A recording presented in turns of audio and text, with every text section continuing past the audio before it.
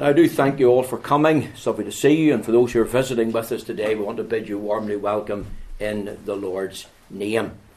And before I bring any other announcements, I want to read out a statement that I have prepared in light of the passing of Dr. Paisley. This statement has already been placed on our church website, www.carrydufffreepresbyterian.org.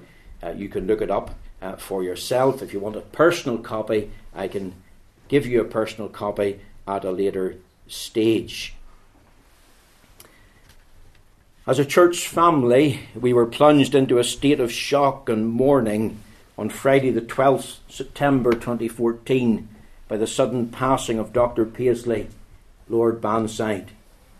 On behalf of the Kirk Session and Committee of Carryduff Free Presbyterian Church, we extend our deepest sympathy to Baroness Eileen Paisley and family, Sharon, Rhonda, Cherith, Ian, Kyle, and their families on the death of a much-loved husband, father, grandfather.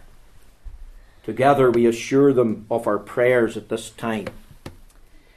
Dr. Paisley's death marks the end of an era in Ulster. For 6 decades he stood in this province, often alone, as a faithful spiritual leader who was fiery and passionate about what he believed in.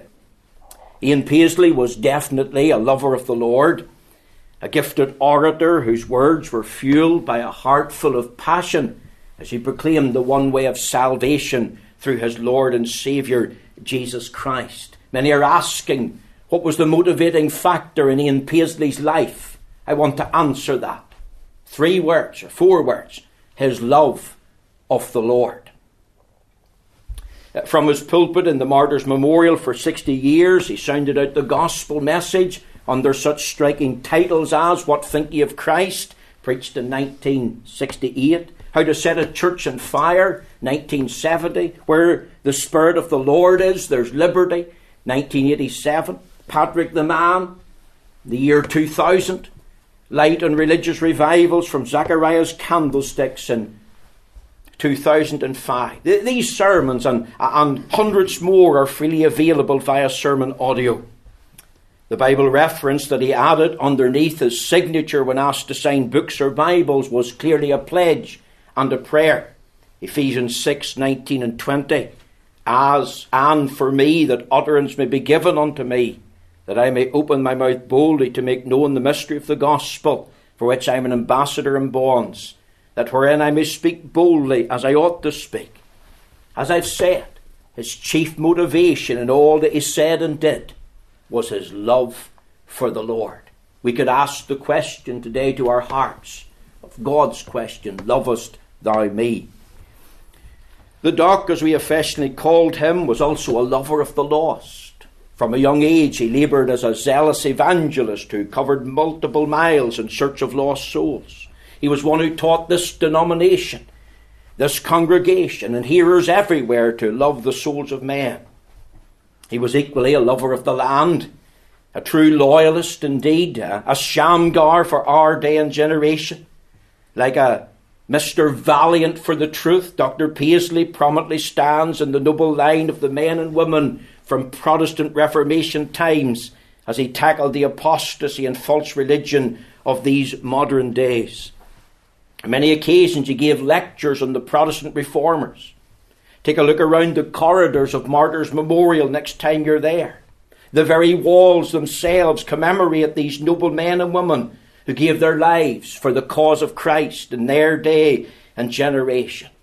Surely we as a family can say of Dr. Paisley, he served his own generation well. He was also a lover of liberty, a great stalwart in prayer, always encouraging, inspiring people to pray. He hated cold, lifeless prayers. To him, they were the death of the church. And often when we would meet, he would say to me a word that he got from God that morning from the Bible when he was before the Lord on his knees. Dr. Paisley was also a lover of life, a big-hearted, generous man. I know he would often announce himself, I'm a Ballymena man. But his generosity knew no bounds. To this particular church, to the denomination that he founded under God, to preachers and students for the ministry, to missionary causes the world over, to those who were going through the valley of tribulation or even death. Dr. Paisley was a personal mentor, a deeply compassionate, caring man with a pastor's heart for friend or foe.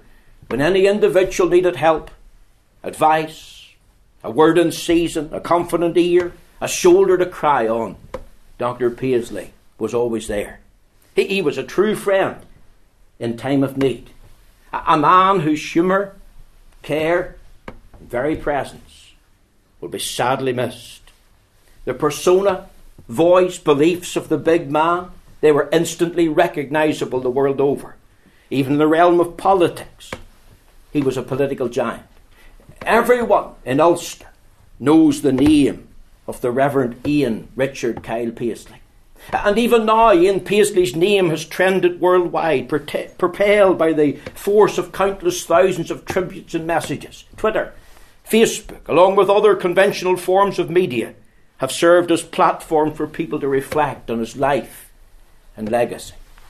I treasure fond memories of Dr. Paisley, of my visits to the Easter Convention meetings in the Martyrs' Memorial. I still remember my first visit to this day. I was there in my Faith Mission uniform. The year was 1986. The building was jam-packed. I sat in the balcony. His heartwarming prayers, they were electrifying. His powerful preaching ministry that day will forever be etched in my memory. It was through Dr. Paisley's preaching in Coleraine Free Presbyterian Church I was called into the gospel ministry. In 1999, he ordained me to the Christian ministry in the Martyrs Church and installed me as pastor in this Carryduff congregation. After Rosemary and I were married and sadly lost our first child, I took a phone call from him. He prayed with us over the phone. Often when we would meet together at some event or function, he always asked about my family, inquiring about how they were getting on. When my wife was ill, again and again, he phoned and offered prayer. That's the type of man Dr. Paisley was. In 1976, along with the late Robert Lowe, he climbed through a broken window in this Killinure schoolhouse. It was derelict then. It's now, as you know, Carryduff Free Presbyterian Meeting House. And he prayed to the Lord to start a Sunday school for boys and girls in the community. And eventually a church to the glory of God. That was the vision. That was the burden Dr. Paisley had. That was the vision and burden that he shared with us. Well, even with much fondness, surely we remember his last sermon to this congregation in 2013 regarding bring ye all the tithes into the storehouse from Malachi 3 and 10. You see, this legacy of our founding father will never be forgotten. The Bible says the memory of the just is blessed. Now, I believe this legacy lives on. Isn't it true that God buries his workmen, but his work continues? Jesus said, I will build my church and the gates of hell shall not prevail against it. Dr. Paisley prayed for revival in Ulster, for a mighty outpouring of the Spirit of God. This is what we need. This is what we ought to be praying for. I think of the words, he being dead yet speaketh. That's a biblical phrase, used of Abel. And I'm persuaded it's used of Dr. Paisley as well. Those high and joyful days yet to be visited on this province and throughout the English-speaking world. We can say that now that this good man has received his highest ever promotion, he's promoted to heaven.